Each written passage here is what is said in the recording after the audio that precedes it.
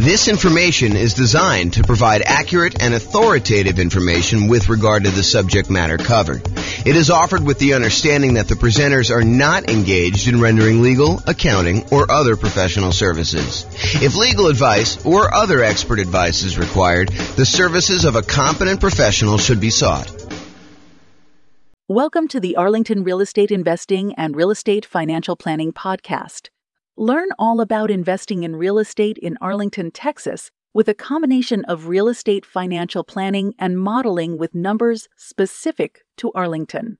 Plus syndicated, more generalized recordings of live and pre-recorded real estate investing classes.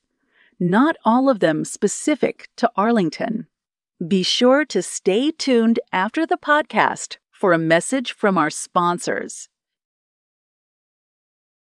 Well, good evening and welcome everyone. I am James Orr, and tonight's presentation is BRRRR Real Estate Investing Strategy. And BRRRR stands for Buy, Rehab, Rent, Refinance, and Repeat. I always got to stop and think about that. So I'm going to jump right into the presentation. So this is part of a series that we're doing where we're digging into all of the different real estate investing strategies. So far, we've done the buy and hold real estate investing strategy, where we talked about buy and hold property, short-term and vacation rentals. Then the next class, we did a whole series on the nomad strategy. Nomad strategy is buying a property, moving in as an owner-occupant, living there for a year, and then converting that property to a rental after living there for a year, sometimes a little bit more. But we do that because you can buy properties with little or nothing down, and you get a much better interest rate when you buy a property as an owner-occupant. So that one is the nomad strategy. We covered an entire class on that and all the variations, including nomad by proxy, nomad with house hacking, nomad to short-term rental or vacation rental, nomad with lease option exit, and the ultimate real estate agent retirement plan. And so all of those are covered in nomad. I'll reference some numbers tonight for that, but if you want to go watch the whole video on that, you should go watch that whole nomad series. Then we did another class on the house hacking real estate investing strategy. House hacking is where when you're living in a property, you're getting income from the property you're living in. The most common example is buying a duplex or a triplex or a fourplex, where you live in one of the units and then you rent out the other sides to be able to do that, or up and down, depending on how it's structured. And so house hacking is all about different ways to make money on a property that you are currently living in. And those what I would consider to be our primary strategies on this whole series that we're doing. Those are the ones that the majority of the classes we teach are going to be on, the majority of what's going to be on the podcast. But then in order to be a completionist, I added a whole bunch of secondary strategies. Tonight is one of the examples of that.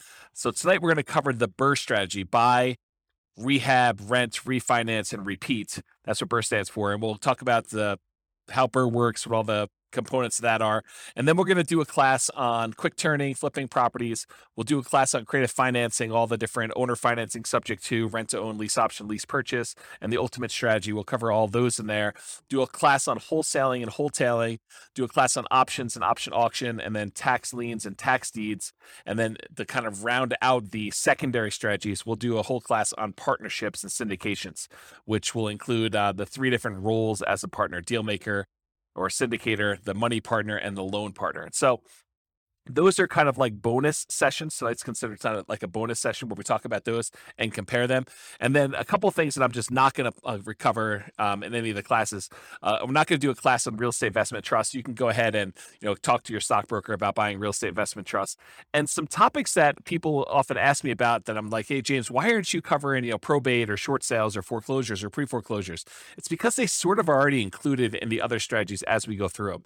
They're not like their own unique strategy. They're like ways to find deals in many cases. So that's why we're not going to cover those separately. But those are the classes we have. Each one of these will have its own separate, structured class like we've been doing here. So if you want to go back and watch those, you can, and reference them as needed.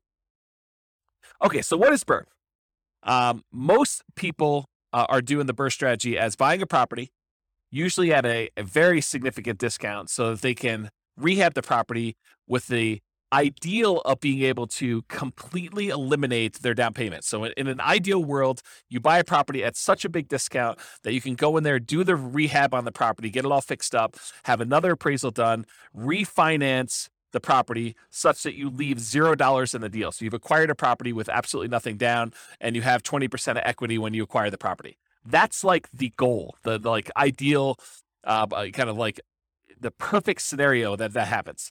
Now, in reality, it rarely happens that way where you're able to get a deal where you have completely eliminated your down payment. It's much more likely for you to leave, 1, 2, 3, 4, 5, maybe 10% of the price of the property in the deal when you do that. So when you do your refinance, you're usually going to leave a little bit of money in the deal, unless you happen to find an exceptional deal, or the market changes and you're able to find these types of deals where you're able to do that. So that's what the BRRRR strategy is about. So when you typically buy the BRRRR properties, you have to be buying for significantly below the after repaired value, which we often call ARV, after repaired value. So to be able to buy a property, you do that. Often you're needing to buy in that 70% to 75% of the after repaired value range. With major rehabs, it may even be lower. So if you buy a property that needs even more work, a lot of times you'll need to get even bigger discount than that 70 to 75%, because realize that you're going to have all of your acquisition costs going in to buy the property on the first time. You're going to have holding costs while you're doing the rehab. You have your rehab costs, and then you've got your secondary, refinance costs of getting the secondary loan on that. So there's quite a bit of expense in getting the deal done. And a lot of times the loans, in order to do the first part of the property, when you do your first acquisition, it's usually some type of hard money loan in a lot of cases, not all the time. And those tend to be a little bit more expensive loans to begin with. So in order to buy these properties, you need to be able to get very significant discounts on them. There are two flavors of BRRRR that I kind of like to think about. And just so you know where I'm coming from, BRRRR used to be my primary strategy. So a long time ago, when I first started getting involved in real estate investing, this was the strategy I went to first. And I used the strategy for a long time until I switched to other strategies, but primarily buy and hold and a little bit of nomading is primarily what I've been focused on lately. So the two flavors of BRRRR, though, cash purchase and then refinance. So a lot of times you'll go in there with all cash, you'll buy the property. Sometimes it's your own cash, sometimes it's a partner's cash, sometimes you're borrowing money against another property you own. So it's a quasi form of cash, but you're buying the property for cash, and then eventually, once you're done with all the rehab, you're refinancing the property and pulling all your cash back out. Another flavor of BRRRR is where you finance the purchase to begin with, and then you do a refinance in order to get your original loan paid off, and you leave very little money in the deal at that point. And remember, for number two, the one where we do the finance purchase, you'll be financing the property twice. So remember to account for 2 closing costs and 2 financing costs in order to get that loan. So you'll have to do the holding costs while you're rehabbing it, which is often a little bit more expensive. And then you'll do the financing and closing costs on that second kind of permanent loan that you're going to do for, in a lot of cases, 30-year fixed rate financing in order to have that property long-term as a rental. All right, so I'm going to use the same format we've been using for some of the previous classes where we talked about, all the different characteristics or way to kind of inspect a real estate investing strategy. And you'll notice me talking about some things, and you're like, but James, what about this really unusual example where I do this thing and I do this thing and it works out this way? Sure, there's lots of exceptions to what I'm saying. So I've tried to categorize all the different real estate investing strategies, but I'm sure I missed some, kind of like less common or less frequently used, which may be the most common thing for you, right? That's the hard thing for me, is that you may say, well, I always do it this way. And so for you, it seems super, super common. But having seen these for a long time and done a bunch myself, this is what I think is the most common. And of course, there may be exceptions to that. I think of all the different strategies, BRRRR may be one of those ones where this is especially true, where there are so many different exceptions to BRRRR. There's so many different ways to kind of break this out and slice it up and make it happen that you're bound to find a lot of different exceptions with BRRRR, more so than I think in a lot of the other strategies where I tend to cover a lot more comprehensively what's going on. And remember, this is not one of our primary strategies. This is one of our secondary strategies that we're sort of covering just to be completionist, but this isn't really our primary strategy. It's not our primary teaching mechanism for these episodes for the podcast and recordings. Okay, so another warning, just because you don't think there's a chance that X can happen doesn't mean it won't happen. This is designed to be a starting point discussion to help you make better investing decisions on your own with additional knowledge. So please do your own research. Don't rely solely on me to get all this done. Okay, so BRRRR variations. So there are some different ways to do BRRRR, and I primarily did single-family homes for doing our modeling here, but you could have just as easily said, I'm going to do BRRRR, and I'm going to find only duplexes, or I'm going to find only triplexes, or only fourplexes, or apartments, or I'm going to do single-family homes, or condos, or townhomes, or whatever you're going to do. So there's lots of different ways to kind of approach this from a different property type perspective. And then the other thing is, you could purchase properties locally. And if you notice, like we talk about nomad or house hacking, we're always talking about local properties because the nomad strategy, you have to move in. You have to be an owner occupant. So unless you're doing like a vacation home and doing partial time there, we're always talking about your local market. The same thing with house hacking. House hacking, by definition, is you're making money on a property that you're living in. You're buying a duplex, triplex, or fourplex that you're moving into and living there, or you're renting out a part of a single family home, like you're getting roommates, as another example of the house hacking strategy. So it's all about your local market when we're talking about nomad and house hacking. And I think for a lot of folks, buy and hold is mostly about their local market. Although you could make the same argument about buy and hold that we're going to make here in a second about BRRRR. And that is, the argument is, you don't have to do this locally. If you're in a market where it's really, really hard to find a property that you could buy at a big enough discount that you could do rehab and refinance and get all, or at least most of your money back out of the deal, or leave very little money in the deal, if you want to look at it that way. If you can't find those types of properties in your local market, you don't have to do your local market. This is one of those strategies where you could get really, really good and become an expert at investing in a remote market. It's different. I mean, the skills you need in order to invest in a remote market are different than the skills you need in a local market. Sometimes they're better, sometimes they're worse. It depends on, your personality, your skill set. But you don't have to do this all locally. And you could use this as a way to diversify geographically as well. So I just want to point out that you're not moving into these properties. So you literally could do this in a local market or a remote market. And there are markets that are much better for finding BRRRR properties than others. There's markets where, it's not uncommon to get discounts when you're buying cash flowing properties. In some markets, that's like near impossible. Like if you live in, my local market here is northern Colorado.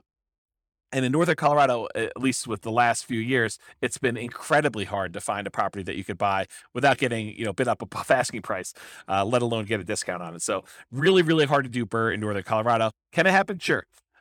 You're probably not doing it where you leave nothing in the deal, but there's exceptions to everything I say. So as I say that, there's probably someone listening to this being like, well, I just did one.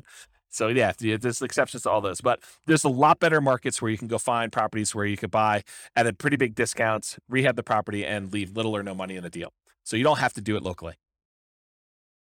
So I'd like to break down one of the ways I categorize real estate investing strategies is whether you're kind of involved in a real estate investing strategy as an investor or as a real estate entrepreneur. And a real estate investor is someone who takes money, they invest it in a project with the hope of doing little work, maybe sometimes no work, and they expect to get a return on their investment. So they're looking to invest their money, and it's largely a passive thing where they're looking to earn a return. That's a real estate investor. Real estate entrepreneur is often looking to put in maybe a little bit of money, but most of the time they're looking to invest their time and to start a business where they are doing activities in order to get a dollar per hour or money for the labor that they're doing. And BRRRR is on the spectrum, because it's not exactly black or white thing, right? Because even if you're doing buy and hold investing, you're putting money into the deal, but you're also having to put in some effort to acquire the property and get the property set up and get a property manager in place or do all the property management yourself. So even though there's there's a spectrum of these things where sometimes you're putting in a lot more work or a lot less work, BRRRR is one of those ones where you're putting in a lot more work. And in most cases, since you're trying to put little or no money in the deal, you're trading your labor, you're trading your time, your efforts, and trying to get that. So BRRRR is really more of a real estate entrepreneur activity than a real estate investing activity. So let's talk about money required. So in an ideal world, like if all the stars aligned and everything went your way, you would have $0 left in the deal.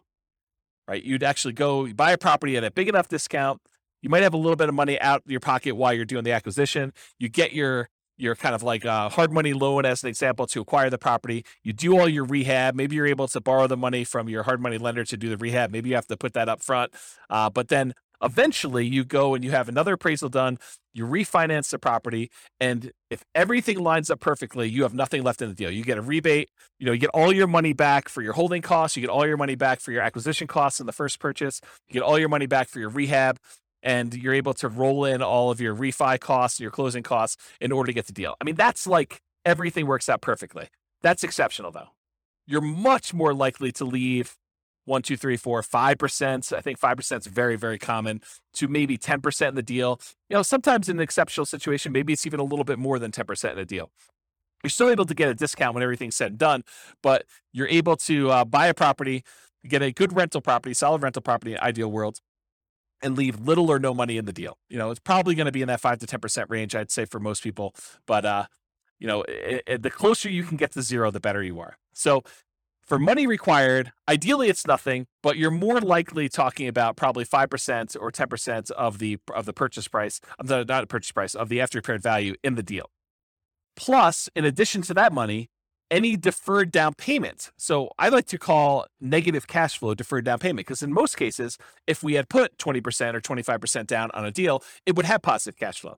But since we're buying a property and we're leaving very little money in the deal, 0%, 5%, 10%, when we're acquiring these properties, a lot of times, not every single time, depends on the market and depends on the property you buy and the interest rates, but a lot of times you're going to have negative cash flow on a property. When you do all of your income and expenses, you're going to light up your rents, any other income you have like laundry or anything like that in a property, minus vacancy, minus taxes, minus insurance, minus your mortgage payment, minus maintenance, minus your property management, like all of those expenses on a property, when you subtract those from your income, a lot of times that's going to be negative. And so what I like to refer to that as is deferred down payment, because you could have put more down and not had that negative down payment, negative cash flow. And so I like to refer to that as deferred down payment. You could choose to either put more down, or you could choose to have a little bit of negative cash flow over time to do that. And so in addition to whatever you're going to leave in the deal, a lot of times you're going to have a deferred down payment. And I would actually classify BRRRR properties as having a slightly higher chance of having deferred down payment or negative cash flow. Why? Why would I say that? Obviously, if you're trying to go buy a property and you're trying to get this big discount on the property so that you could rehab it and then put a tenant in there, rent it out, and then you're going to be able to refinance and leave little money in the deal, why would you be more likely to have negative cash flow on a deal like that than maybe buying a buy and hold property or a house hacking property or a nomad property? Well, it has to do with selection. It is true that you can find a deal where you're able to get this huge discount and it also happens to be an ideal cash flowing rental property. But if you think about it in terms of like what your chances are, you're much more likely to find either an amazing cash flowing property where you're able to buy a property where the economics, the rent to price ratio, the demand for that property, you're able to get really good rents and really strong tenants in the property, with like a more traditional buy and hold or house hack or nomad property.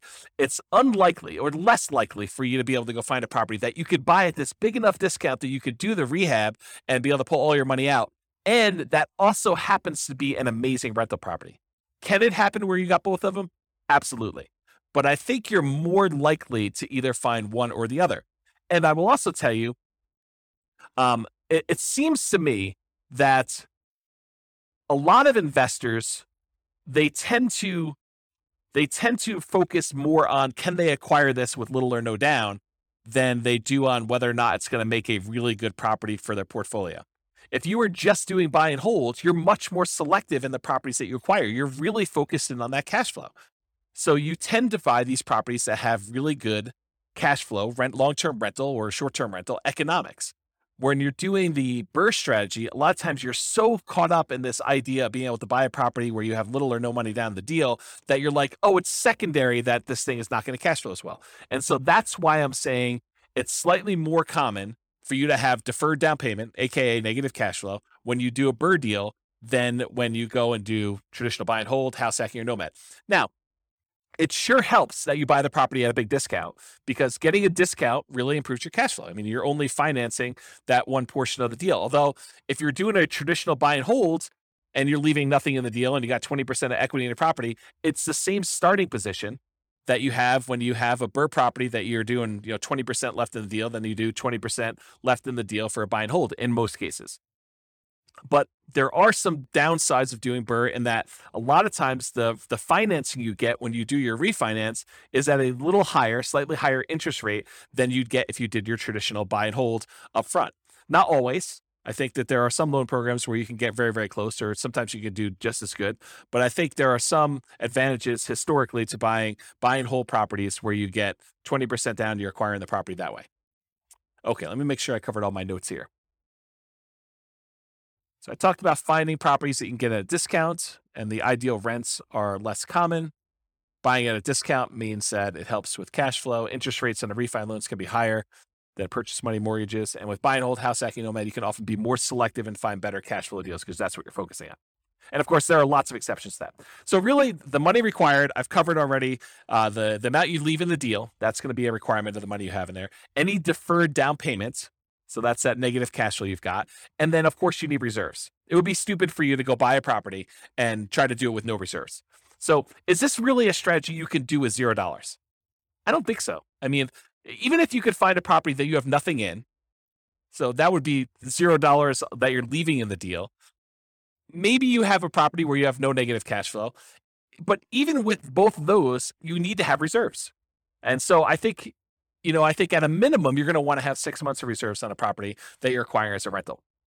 So no matter even if you can find a deal where you're able to leave nothing in the deal, and you can get a property where you don't have any deferred down payment or negative cash flow, you're still going to need reserves. And so this is really not a true nothing down, no money required strategy. It could be nothing down in that you really don't need any money for the down payments because you're able to get, a deal where you have no money left in the deal.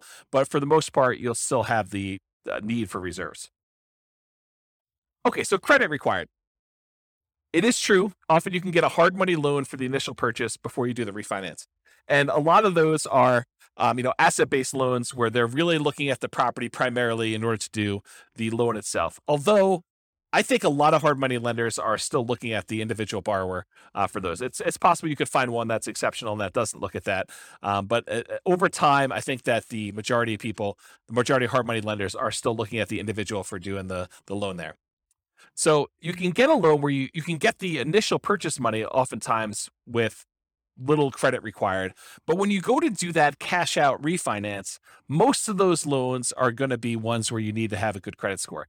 And typical credit score needed for a lot of these conventional loans is about 640 credit score. Now, there are exceptions for more unusual loan products. These tend to be adjustable rate mortgages or at higher rates, and better credit often gets you a better interest rate in general.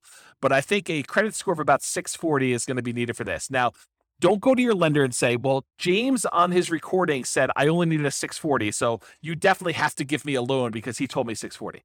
No, that's not how it works. You go to the lender and they tell you what the current lending requirements are because these things can change over time. And you have to find out for them what you need to qualify.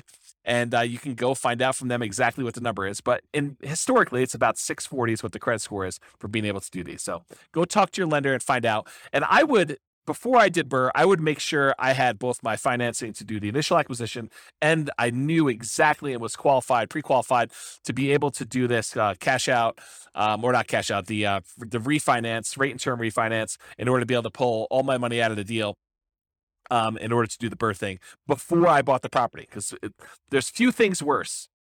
I guess there's some strategy you can do, but there are a few things worse in my mind than going through all the work of thinking you're going to buy this property, rehab it, thinking you're going to convert it to a rental, only to find out that you could not get this rehab loan after you've done all the labor and gotten in the deal. So you can still probably sell it and make money, but a lot of extra effort to do that. Okay, some less common situations. If you find a lender doing more creative lending, that's a possibility as well. Or if you're buying without a loan, all cash, a credit score is not required. So if you're trying to buy these properties, I guess that's technically not BRRRR because you're not doing the refi in the end. But sometimes people buy properties at a discount just to convert them to straight rentals. And sometimes people are buying those just for cash. So that's the case there. But that really wouldn't be BRRRR because BRRRR involves the refi. All right, so what are the skills required in order to do the BRRRR strategy? And if you compare this to some of the previous classes we taught on buy and hold, house hacking, nomad, those types of things, you'll notice that BRRRR has some additional requirements, some different additional skills that are required. So the primary skills required for doing BRRRR are, number one, you need to analyze deals. You need to be able to do the deal analysis for once you're done doing the rehab and you have your refinance done, will it cash flow? And also the deal analysis to say, okay, I'm going to acquire this property. Here are the costs for doing my rehab. Here are the costs for doing my holding costs. Here's the initial acquisition costs. Here's my refinance costs, and then how much will I have in the deal? And then go do your deal analysis after that. So that's a skill you need, deal analysis skill. In addition to that, you need rehab estimating skills, or you need to hire someone who has rehab estimating skills in order to help you find out how much it's going to cost you to take this property that you just bought at this big discount and do all the work required in order to make it a good long-term buy and hold property. So you need someone who can estimate what work is required and how much it will cost to do that. In addition to that, you need to be able to find discounted deals that also cash flow. And in my opinion, this should not be overlooked. This is probably one of the main things that you're being compensated for by being able to find these deals. This is, the equity you're earning by doing this is being able to find deeply discounted deals that you could do the rehab and be in the property for very little or nothing, down on after the refi, and that will also cash flow once you're out of the deal. Once you're done with your refi. So I think you need to be able to find those types of deals, and I think that's an exceptional skill to have. In addition to that, you need to be able to acquire the property, and then you need to do the refi financing. So you need to be able to do whatever acquisition financing you line up, hard money loans or private money or your own cash, and then you need to be able to do the refi financing in order to be able to do that. It's another skill. And then different than the rehab estimating, you need to be able to either do the rehab yourself or you need to be able to manage a rehab team. So you need to be the person that swings the hammer and goes in there, does all the work, brings in the subs if you have those guys doing certain things, or you need to be the person that, manages a team of other people that are doing all that work for you. And then in addition to that, once you convert the property to a long-term rental, you need all the traditional skills of property management. And again, that's either you doing the property management yourself directly or you hiring a professional property manager, and then you need the skills of being able to manage the manager. So I have a note here, skills of property management can vary depending on whether you're managing long-term rentals yourself, hiring a property manager, or doing short-term rentals. So 3 different types of management skills depending on which way you're going. And the skills of rehab can vary depending on whether you're doing it yourself, managing contractors, or managing a general contractor. So realize that the skills that you require, in my opinion, are much more involved than buy and hold, house hacking, or nomad. I think this is a much more active, much more real estate entrepreneurial activity, and it requires more skills and higher levels of skill than a lot of the other strategies would. All right, so Shane Paris of Farnham Street, I finally went and looked up his name. I had forgotten his name for the last 3 presentations and kept forgetting to look it up. But he has a blog called Farnham Street, and probably about 2 or 3 months ago now, he wrote an article that talked about this idea of stability. And the way he described it wasn't real estate specific. It was this idea of, having something that's stable where if you don't do anything to it, it'll be fine. It'll kind of just keep, operating on its own. It's not going to hurt you if you don't pay attention to it and you kind of abandon it in some ways. But a active stability kind of item is something that if you don't do something with it, it will hurt you. And so I was thinking about this in terms of real estate and real estate investing specifically. And I was thinking, real estate is actively stable in general. But I think there's even kind of like gradients of more actively stable versus less actively stable. And so a couple examples of this are, if you go and you get a fully amortizing, like a 30-year loan that pays off, the payment itself will pay down to 0 after 30 years.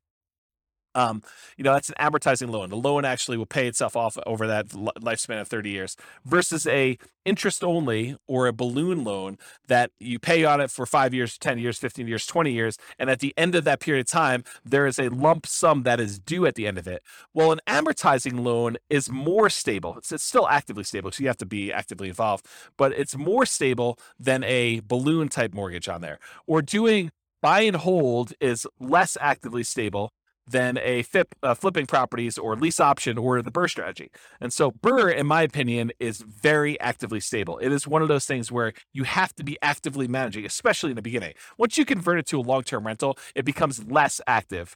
But at the very beginning, you're very active in this thing. You're actively acquiring the property, you're actively rehabbing the property, you're actively putting a tenant in there, and you're actively refinancing the property to try to pull out as much money as you can. So it is a very active strategy to be doing that you just need to pay attention to.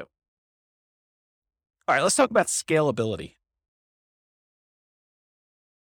So the biggest challenge, in my opinion, with the BRRRR strategy, and it's probably other challenges too, like being able to qualify for loans, but the biggest challenge, in my opinion, is probably finding deals. It's often limited by deal flow.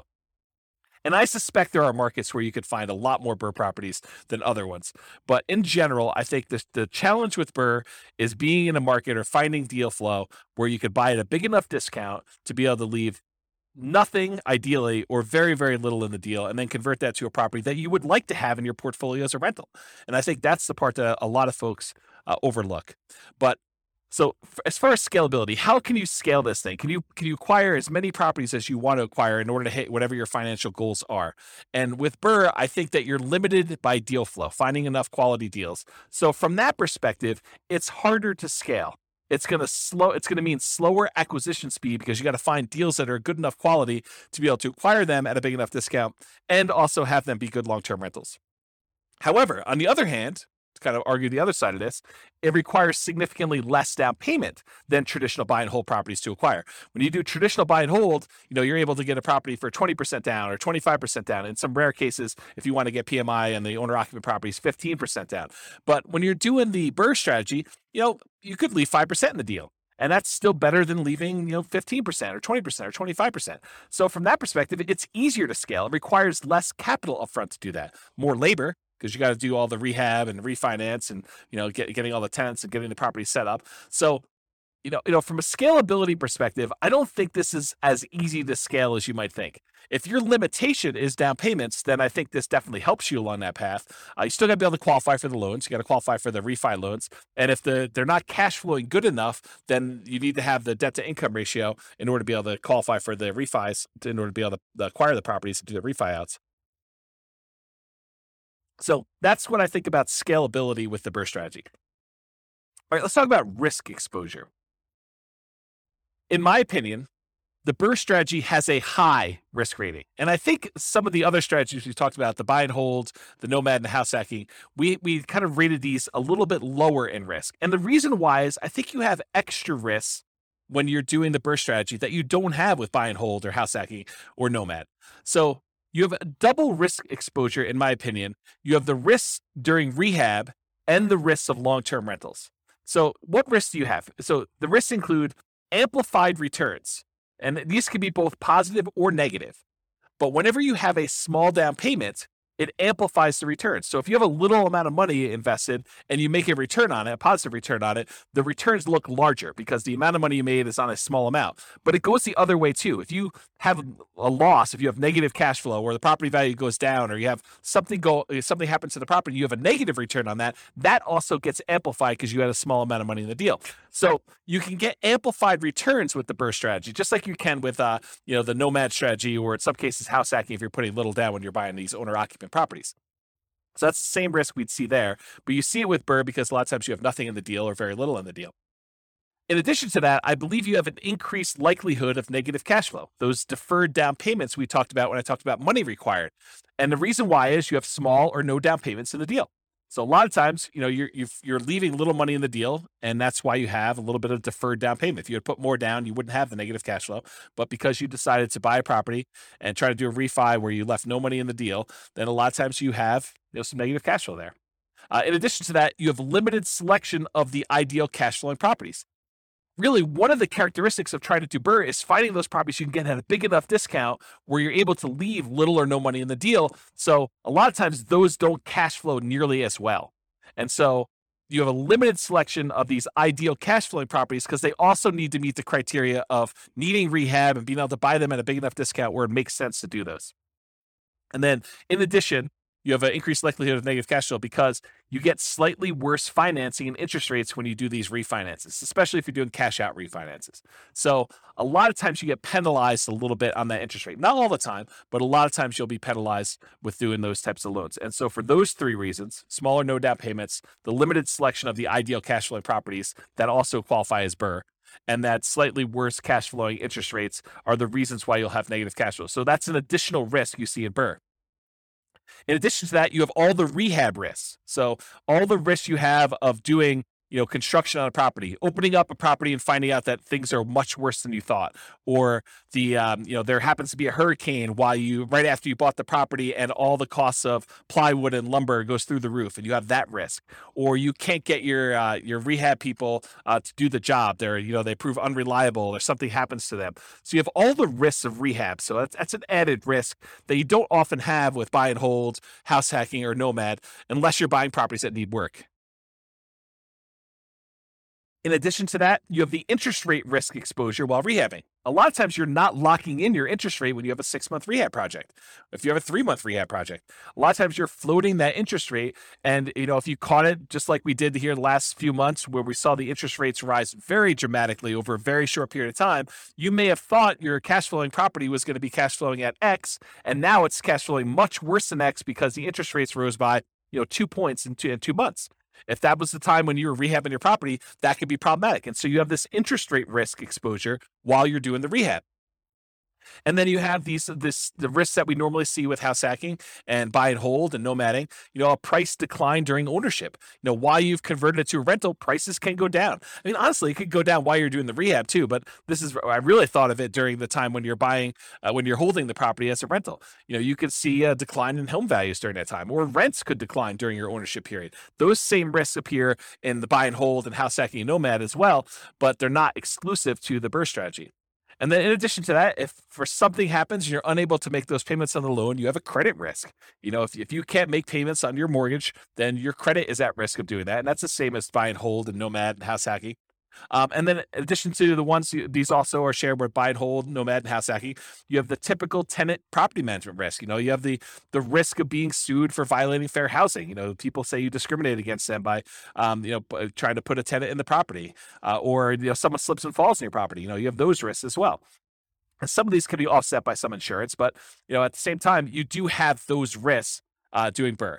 Some of them are unique to BRRRR, like the rehab risks and interest rate risks while doing the rehab, and probably increased likelihood of negative cash flow. But some of them are shared across all their strategies as well. That's why I think BRRRR has a higher risk rating, which I would consider just high in general, but it's higher than buy and hold, nomad, and house hacking, in my opinion. So let's talk about profit speed, how quickly you can get at money, and what's the magnitude of the money you can get at. So if you've never seen this before, this is my return quadrants. And it basically shows the 4 different primary areas of return that you get from rental properties, plus the return you get from reserves, and then we sum them up. So the ones on the right-hand side are more like cash now. That's cash flow and tax benefits, depreciation, cash flow from depreciation. And then on the left-hand side is more like cash later, appreciation and debt pay down. So those tend to be, right side is more immediate money. The left side is more like wealth building sort of thing. And then the ones on top, appreciation and cash flow, those are more speculative. They're relying on the market to perform well. You're relying on rents to continue to go up and stay where they are, or property values to continue to go up as you want to see appreciation there. And if the market goes down, we see a drop in prices, you'll have some negative appreciation there. Or if rents don't hold up, if we see a decline in rents or a kind of pullback in rents, you might see your cash flow dip or go negative if it's really close. And then the ones on the bottom are less speculative. They're more certain, and that is the debt pay down portion of it. So as long as you make the payments on the mortgage you have, you're going to pay down a certain amount of debt each year until that thing is paid off if you have an amortizing loan. And then, of course, unless the tax law changes, you're going to get the tax benefits of depreciation. So the ones on the bottom are more certain, less speculative, and the ones on the top are more speculative and less certain.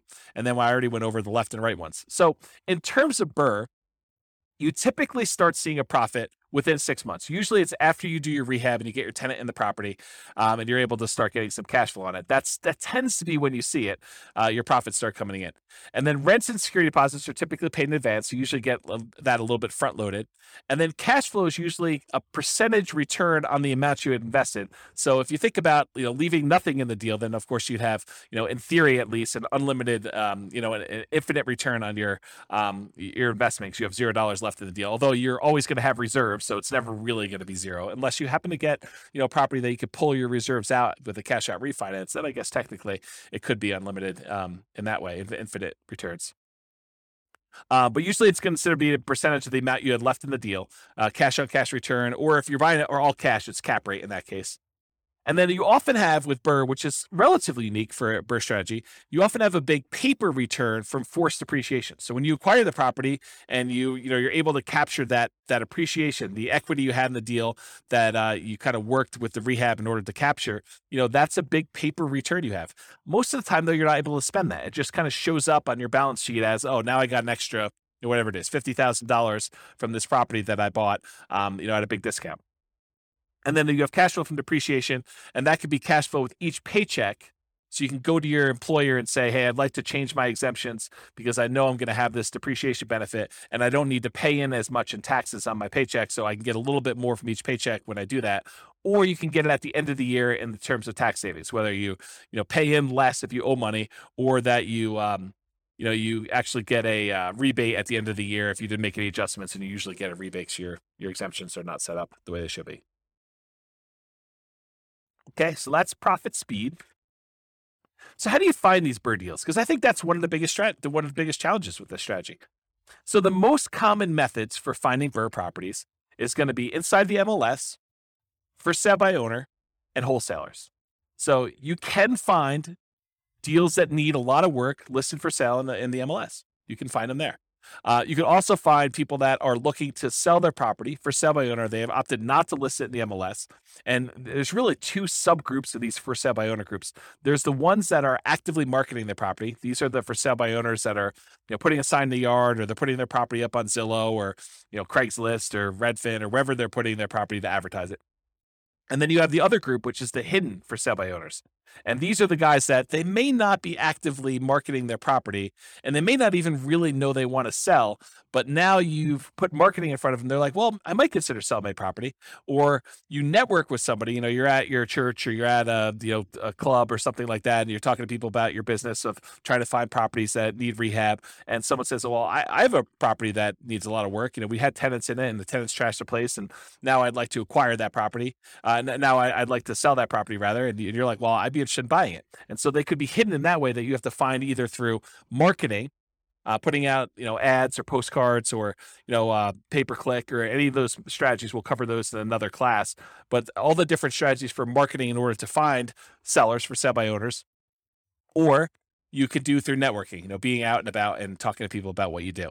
And then the third group is wholesalers. Wholesalers are usually the ones doing the marketing. In some cases, they're providing properties inside the MLS, although a lot of wholesalers are doing direct mail or pay-per-click or have a website, and they're marketing, or they're doing networking, and they're trying to find deals, and then they're finding the deals, putting them under contract, and then they're assigning the rights of their contract to you in exchange for a fee.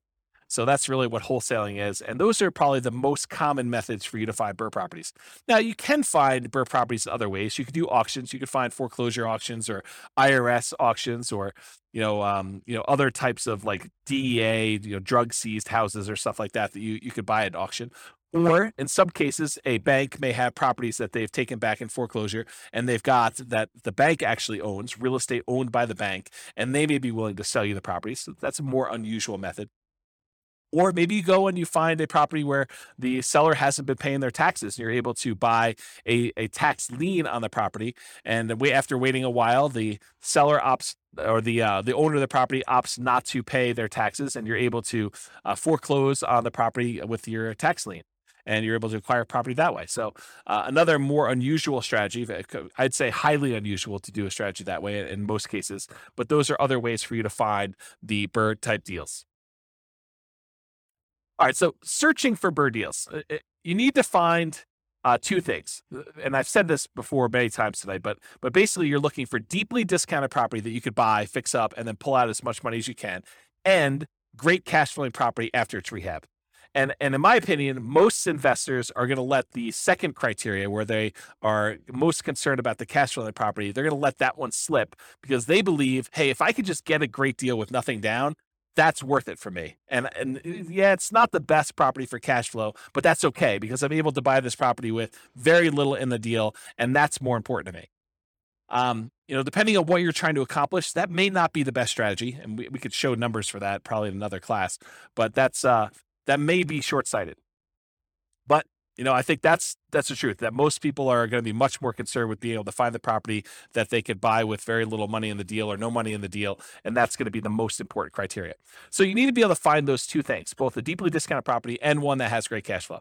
And you're typically searching for all the fixer-upper type terms in the MLS, or through wholesalers or stuff like that. So terms like handyman special, or fixer, or fix, or TLC, or needs work, or mold, or asbestos, or damage, or fire, or smoke, or water damage, like all of the terms that you look for something that needs repairs on property. So, when you're setting up your search, you're asking your real estate agent to help you find these types of deals, make sure you get those search terms added so that you can find potential deals to do that.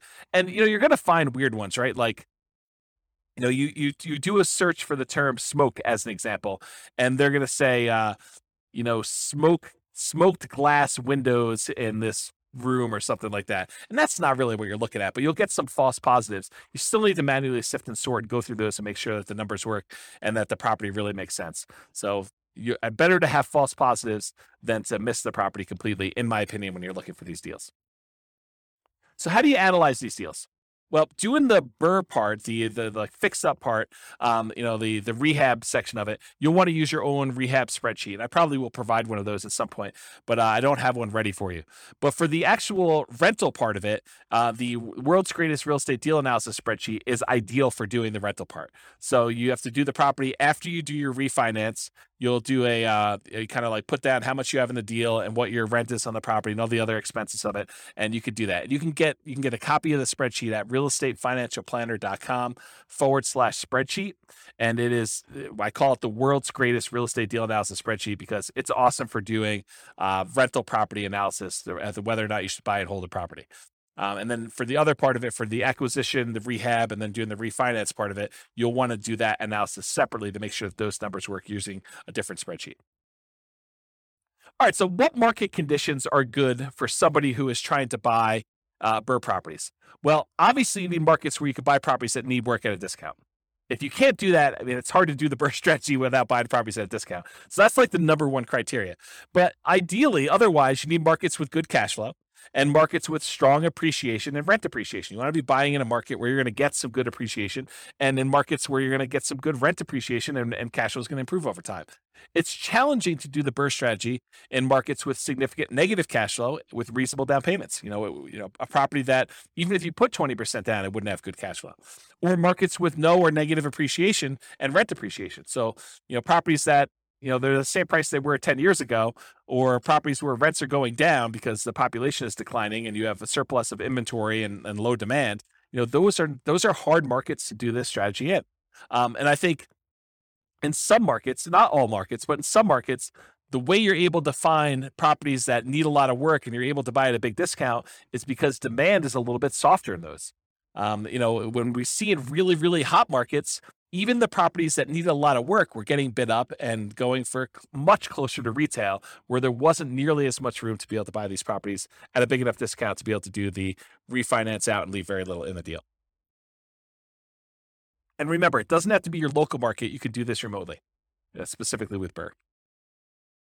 So accessibility or availability. So these can be some of the hardest deals to find. It's not like you're just trying to find a property that you could buy at a big discount, do rehab on, and then sell it, make a profit. Those are easier, right? Because you don't have to find a property where you can do that. And after you're done doing that, it's going to have amazing cash flow. That's part of the challenge. It needs to be both a deeply discounted deal where you can go in, do rehab, and pull as much money as you can out of the property so that you leave as little in the deal as you can.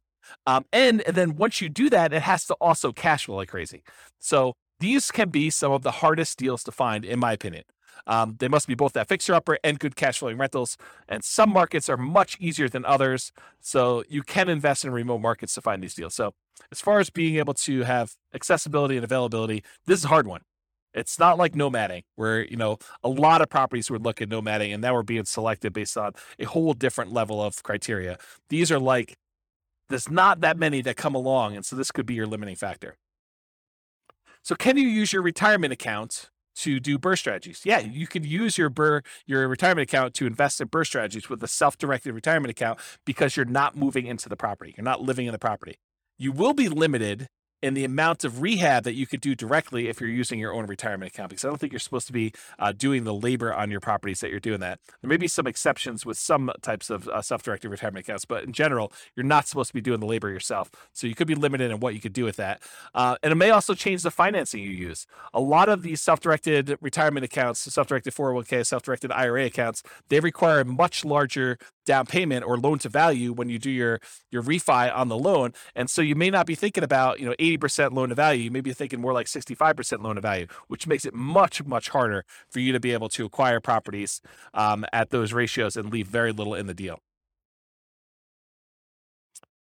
So now we're going to talk about the quantitative analysis. Up to this point, we've talked primarily about the qualitative analysis, like the qualities of doing the BRRRR strategy, like accessibility and scalability and risk and down payments required.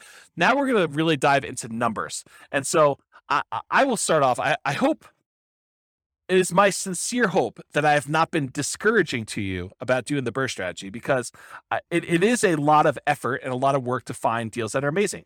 But when it works, it is absolutely amazing. Like, this was my primary strategy. This is the strategy I started with. And when you can find these deals and you can acquire properties and leave very little in the deal or nothing in the deal, and they cash flow, it's awesome.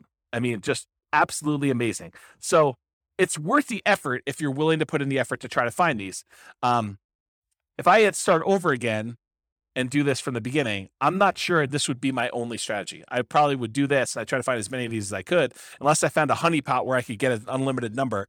I probably would be doing other strategies in parallel at the same time, trying to justify or trying to speed along the process by doing more than one strategy at the same time. But here you go. So for the quantitative analysis, when BRRRR works, it can be amazing. So how well does the BRRRR strategy perform toward achieving financial independence?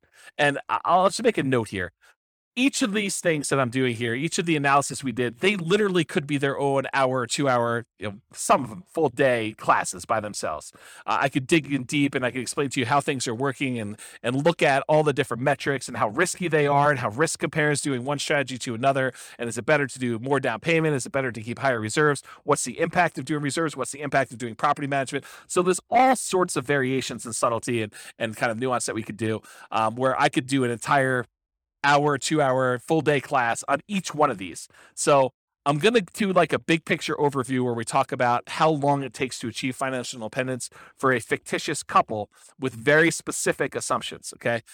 It is naive, though, to generalize these results. Don't think, oh, it is always that way, because when James did his analysis, in this example with Norm and Norma, which is who we're kind of using to prototype through a lot of this modeling, when he did those analysis with them, it seemed like this was better. Well, this won't always be better for everyone in every situation. If Norm and Norma were in a different real estate market, or they were saving a different amount, or they had different income or different debt to income ratios, all those things would impact their results. And so in that case, something may be better another way than what we're saying here. So don't generalize this and say it's always better to do X or it's always better to be Y. I think that would be foolish for you to do.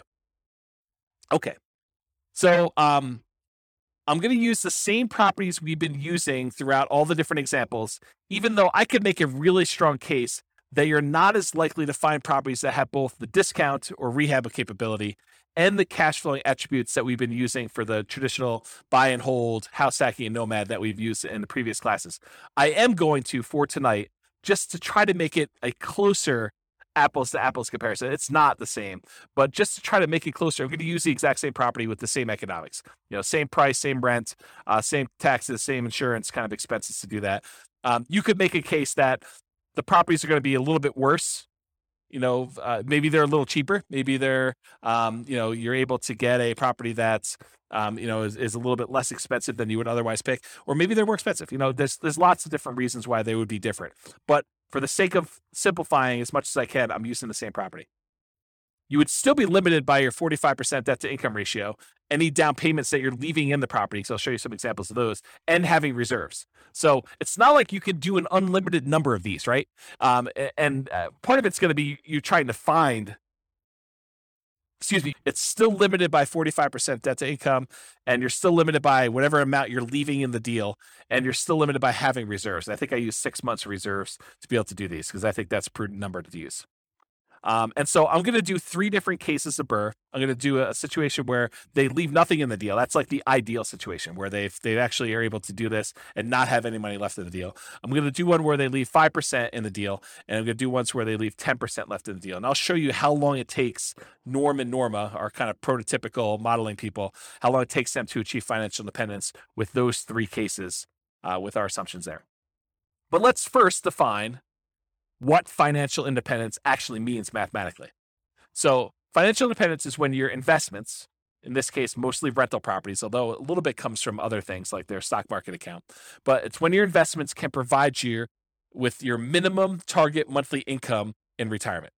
What we might call either lean fire or just fire, depending on if you're really looking at your minimum as this is my absolute minimum I need. Ideally, I'd like to have more, but really we're saying, okay, in this particular case, how long will it take them for their investments to produce $5,000 a month, adjusted up for inflation? So it's $5,000 in today's dollars, but 5 years from now, it's more than that.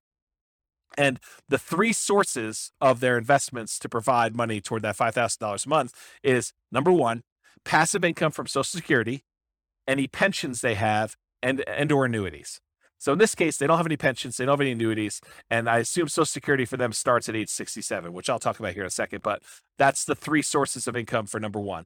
Number two, net cash flow from rentals. So this is primarily what they're going to be relying on. They're looking to have the cash flow after all their expenses on their properties. So all the rents and any extra income they've got coming from property like laundry money or something like that, minus principal, interest, taxes, insurance, maintenance, vacancy, property management, if they had any. In this case, they're managing the properties themselves. So anything, all their income minus all those expenses is their net cash flow on their rentals.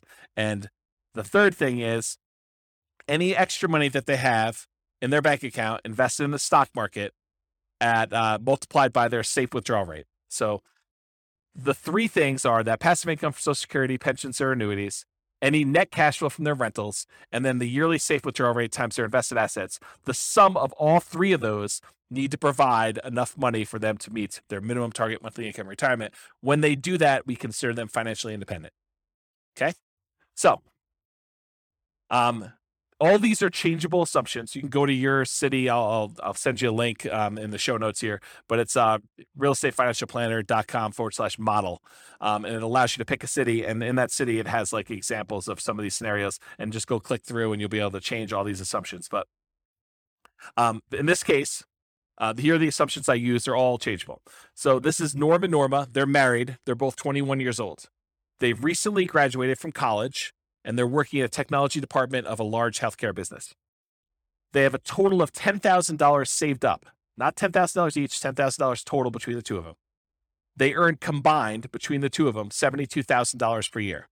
So basically, they're earning about $18 per hour, working 2,000 hours per year, or $36,000 per year each. Combined, it's $72,000. An important side note, BRRRR is like getting a second job, right? I mean, all the effort of going in and finding the property, doing the rehab or overseeing the rehab, getting the tenant, and then refinancing the property, it's really extra. It's like a job, right? It's like real estate entrepreneurship. So really, we should be comparing this to, these guys, if they're going to do buy and hold or house hacking or nomad or something like that, it really should be, it's be more fair to kind of compare it to them doing that, plus having an extra job where they have this extra income in. But we didn't do it that way. And so, the numbers are going to be great for BRRRR, because if you can do the BRRRR strategy, it looks awesome. And I'll show you that here in a second. But really, it's a slightly unfair comparison because they're doing a lot of labor. It's a very active type of investing strategy. And it really should be compared to them doing another job. But I didn't do it that way. They are saving about $1,000 per month before they buy any houses. And in the case of BRRRR, they're not buying any owner-occupant properties. They're continuing to rent while they do the BRRRR strategy to acquire rentals. They're obsessed about achieving financial independence so that they can retire early. They want to do FIRE. They want to find their best path to financial independence together. And best doesn't always mean fastest. Sometimes it's fast, but less risk. So we'll talk about that in another class. We won't have time to talk about it tonight. They're both going to take Social Security at age 67. So at age 67, Social Security does kick in. And Social Security is estimated based on them working until age 67, which if they achieve financial independence, they technically stop working in my modeling. So the modeling is a little bit less conservative in that way. But honestly, if they achieve financial independence before they're 67, it really doesn't matter that Social Security kicked in. It just kind of boosts them. But they already achieved financial independence if they did that. And if they hadn't by then it really is legit that they worked till 67 anyway. So it's good in that way. Although you could claim that my modeling is the tiniest bit sloppy and that I just assume that the amount they're getting from Social Security is based on them working till 67, when if they stop working earlier, it's technically not.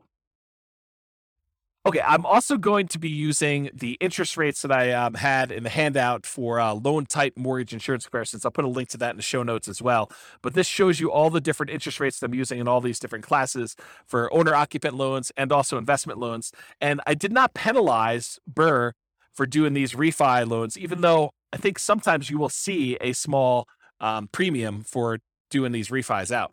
And so I'm going to use the 6.625 number for doing the BRRRR strategy. All right, some more changeable assumptions. So I modeled this for 60 years, 720 months. We assume their tax rate, their effective income tax rate for calculating the cash flow from depreciation is 17.85%. We assume it's a 3% inflation rate. That's the long-term average. The Fed's target rate is 2%. I happen to be recording this in a time of really high inflation, and so the numbers seem really, really low. But over a very long period of time, that's a good number to use, 3%. We're using that 6.625% mortgage interest rate. It's 20% equity rate and term refi. So we're using the number as if they're doing a rate and term refi with 20% equity. I'm using a best case with no penalty to the rate. For their safe withdrawal rate, we assume that they have a 4% yearly safe withdrawal rate. If you want to go read up on the Trinity study or 4% safe withdrawal rate, you can go read about that online. And then we assume that they need $5,000 in target monthly income retirement in today's dollars to do that. Ideally, their ideal number is $10,000 a month, although we're not using that in tonight's presentation at all. Okay. All right, so let's talk a little bit about the property. So the property assumptions, and these are all changeable as well. It's a $375,000 property, and it goes up at a rate of 3% per year. So the property values are going up at the same rate as inflation. They're going to do either leaving nothing in the deal, having 20% equity, leaving 5% in the deal, having about 15% equity, leaving 10% in the deal, and then they're going to do that rate and term refinance. So those are the three options we're going to run, whether they are able to leave nothing in there, leave 5% in there, or leave 10% in there. The closing and the refinance costs are already included. I'm not adding any extra ones. So we're assuming that in order to do this, those numbers are already included in their rate and term refi. So that's another reason why you could say these numbers are 5%, 10%, because I've assumed that those include all the acquisition costs in the first one, all of the acquisition costs or the refinance costs, rather, on the second one, on second loan. Assuming no seller concessions, so they're buying at a big discount. They're not able to get the seller to contribute toward their closing costs. The interest rate, again, 6.625 for that 20% down. There's no PMI. They're doing a 30-year, 360-month mortgage. Rent on the property is $2,600 per month, and it increases at a rate of 3% per year. This is the same we used for selecting an optimal buy and hold property or house hacking or nomading. So I think in a lot of cases, the BRRRR strategy would be slightly handicapped. It would be slightly worse price to cash flow economics, as you would when you had a wide selection. You could pick anything you want, just concerned about maximizing cash flow. 3% of the monthly income is assumed vacancy rate, which some people would argue, hey, that's really low. Well, I'm assuming that they're starting 60 to 90 days early before the property is vacant to be able to get a tenant. So I'm assuming that they're really optimizing property management. If in your market you want to change that number because yours is a little higher, go ahead and do that. But really, when you think about it, the rent you get on a property helps determine what the vacancy rate is, right? If you drop rent, vacancy should go down. If you're trying to push rent, then vacancy should go up. It's kind of like a flexible number there that you have somewhat control over. 10% of the monthly income is assumed maintenance rate. So we're using 10% of that $2,600 a month to set aside each month for maintenance on the property. We're using 0.75% of the value of the property each year for property taxes. So at $375,000, it's about $2,800 per year in property taxes on the property. And that, as the property value goes up, the taxes on it go up as well. And then 0.4% of the value of the property each year is the assumed property insurance rate. And so that also goes up as the property value increases each year. And then this is a residential property, and 15% of the purchase price is considered the value of the land when doing our depreciation recapture, our depreciation calculation for cash flow from depreciation for the tax benefits. Okay? All right, so let's look at numbers. So first thing to start off, I'm going to give you some of the numbers from the previous classes we taught. Go dig into those if you want more details, but I'm going to run through those quickly because it helps to compare how long it takes you to achieve financial independence using these other strategies to the BRRRR strategy to decide which one's going to be the best, okay? So for in the buy and hold class, we talked about what if Norm and Norma don't buy any rental properties at all. They basically take all of their money and they invest 100% in the stock market. They don't even buy a property to live in. They continue renting, and so they're investing $1,000 a month in the stock market. They can retire after 40.17 years, or about month 482. So if they invest for 40 years, they'd be, at 61 years old at the time, and they'd be able to be financially independent by investing in the stock market. We assume the stock market's earning about 8% per year. Okay. In our advanced podcast episodes, we do variable rates of return. So when we do the advanced analysis, we actually make the home price appreciation random. We make the rent appreciation rate random. We make the mortgage interest rates random over time. We make the inflation rate random, and we make the stock market rate of return random. And so all of those, and then we run Monte Carlo analysis to show you like how having, property values not always go up by 3%. Sometimes they go down, sometimes they go up, sometimes they go up by a lot, sometimes they go down by a lot. And same thing with rents, and mortgage interest rates can rise over time or drop over time, and inflation, all that stuff, and how that really impacts the strategy. So that's more the advanced podcast. We're not going to cover that tonight. Okay, so if they just invest in stocks, though, it takes about 40 years. They'd be about 61 years old by the time they reach financial independence. This is from the buy and hold class. These are all the different scenarios we ran through for buy and hold.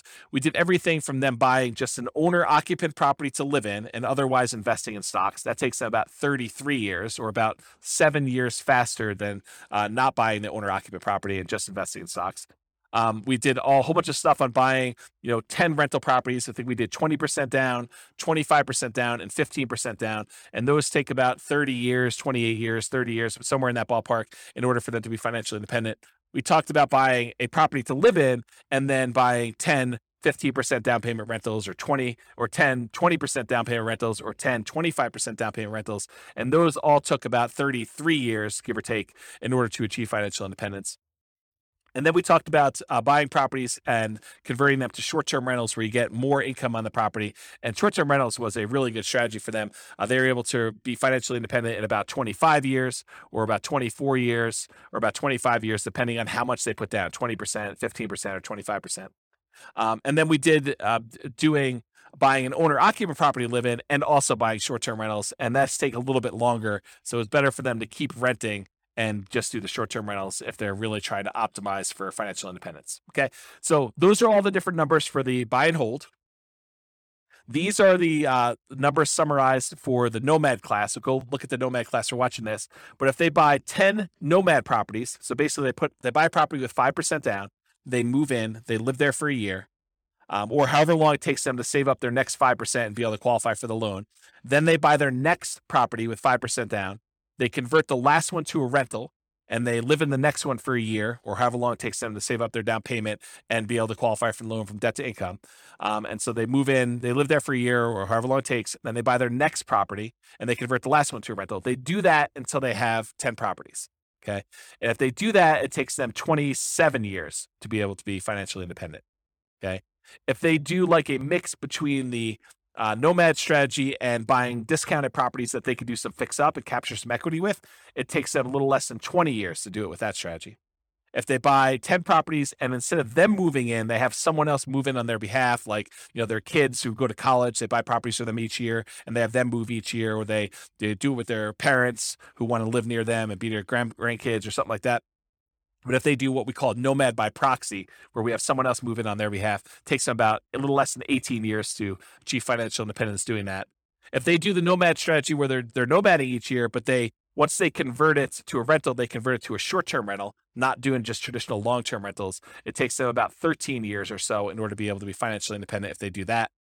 If they do Nomad, but they also get a roommate, they house hack, that takes them about 22 years to do it with one roommate, takes them about 20 years with two roommates, takes them about 18 years with three roommates, or it takes them about 17 years with four roommates. Okay. And then if they're short on down payment, they can use a strategy called Nomad with lease option in order to have a tenant buyer come in after they move out of the property and try to buy the property from them after they've leased it for a year or two or three.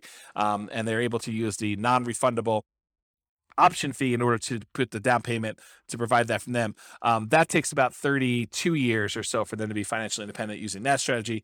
Or if you have a real estate license and you're able to buy a property to move into for yourself and you get a rebate back because you have earned a commission when you buy your own properties, then you could do that. And that takes about 26 years for you to be financially independent if you happen to have a real estate license and you're doing that strategy. That's the ultimate real estate agent retirement plan. It's combining Nomad with you having a real estate license. Okay. So if you want more information on that, go watch the Nomad class, but I'm going to use those numbers here at the end. So I wanted to run through what they were. And then here's the house hacking numbers. We really have 5 different groups for house hacking. And basically, if I remember correctly, how did I do this? If they're doing Nomad with house hacking, there's certain numbers there. And then and there's different roommates. So we have house hacking with 1 roommate, 2 roommates, 3 roommates, 4 roommates. And that's buying one property and doing it. It takes them 394 months, 373 months, 334 months, or 304 months to do that, depending on how many roommates they have. The lowest one is the one where they have 4 roommates. Or if they buy one property and they house hack, but then they buy additional rental properties, 10, 15% down rentals or 10, 20% down rentals, it's shorter for them to do that, 357 months to be able to acquire properties that way.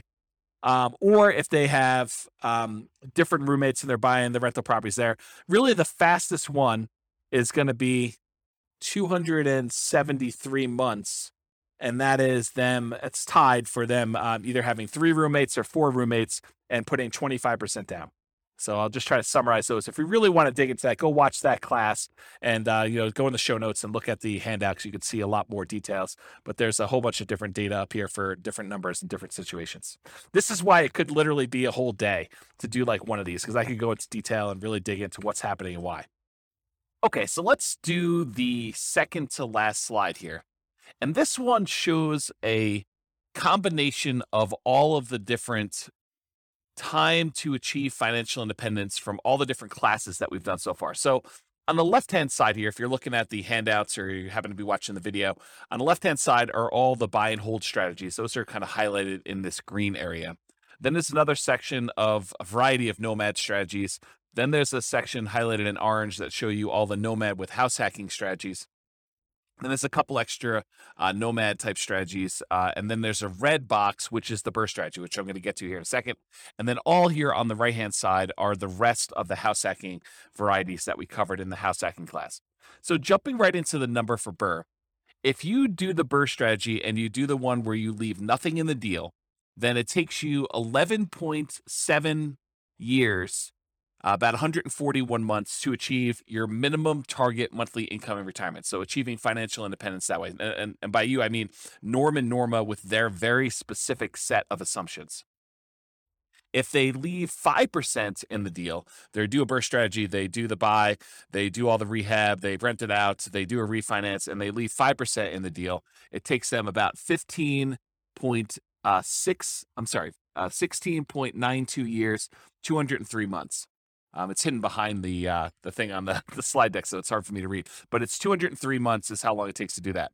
If they do and they leave 10% in the deal, then it takes them 21.75 years, or about 261 months, in order to be able to achieve financial independence. So it's much easier if you could see this visually. So if you're watching the video, pause the screen and kind of compare the strategy that you're considering to some other strategies that you're like also considering, or that you're like, I'm curious about this one. But if you look at it, BRRRR tends to be one of the better strategies, by far. I mean, and when BRRRR works, BRRRR is amazing. So if you look at this, BRRRR kind of crushes a lot of these, especially if you can do ones where you leave nothing in the deal. The next closest one is probably doing Nomad, where you convert them to short-term rentals. So the number one, the best one to do is BRRRR with nothing in the deal. The next best one, though, is doing Nomad and then converting them to short-term rentals. And the other Nomads, they tend to do really, really well. Like all the Nomads with house hacking, Nomad by proxy, Nomad fixer-upper, which is kind of like a slight variation of BRRRR. It's not exactly BRRRR, but you're fixing up properties, trying to get them at a discount. So if you look at those, though, BRRRR and Nomad are both really, really good. House hacking is probably the next best one. depending on which one you do. And then, of course, traditional buy and hold is still amazing. It's a lot better than doing stocks, but it is not as good as a lot of the nomad ones, a lot of the house hacking ones. And so of the ones we've covered so far, and we've got a bunch of other classes to cover, including, fixer uppers and quick turning properties and other strategies like that, which we'll cover in future classes. But if you look at those, BRRRR does really, really well. So I would encourage you to take some time and look at the video or look at the handouts from the show notes and kind of compare these to yourself.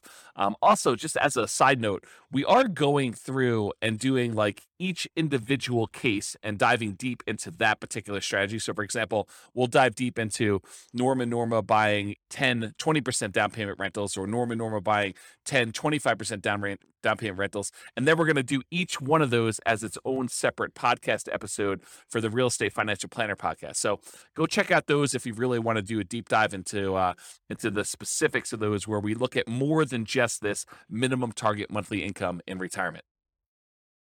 Okay. All right. So let's finish up here.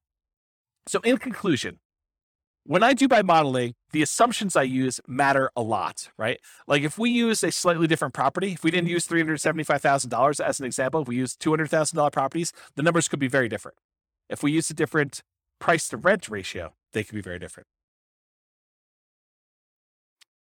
If they were saving at a different rate, it would be very different. If they had a different income, their debt to income ratios would be very different, and it could impact their ability to qualify for loans and slow that down or speed it up.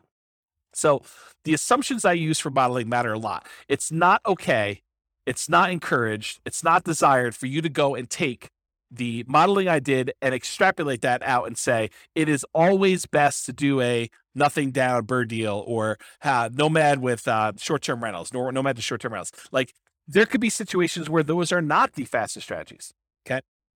So if you change any of the assumptions, like the income or expenses or market conditions, like the appreciation rate or rent appreciation rate or price or interest rate or vacancy rate or maintenance or property management or taxes or insurance, it could change all these things. The stock market rate of return could change it. It could also change the kind of risk profile you have of doing these strategies. Your target monthly income in retirement, the fact that they needed $5,000, if they needed $6,000, it could impact things. Their safe withdrawal rate could impact things. The cash flow characteristics of the property, whether it really is an amazing cash flowing property, or if it's more likely to be a BRRRR property that has, second tier or third tier cash flow characteristics, but you're able to get it where you're able to have nothing in the deal or 5% in the deal. And the number of properties you buy. Maybe it's better to only buy 5. Maybe it's better to only buy 11. Maybe it's better to buy 15 and then sell off half of them, or maybe it's better to pay off properties early. All of these things matter, and they matter in the assumptions.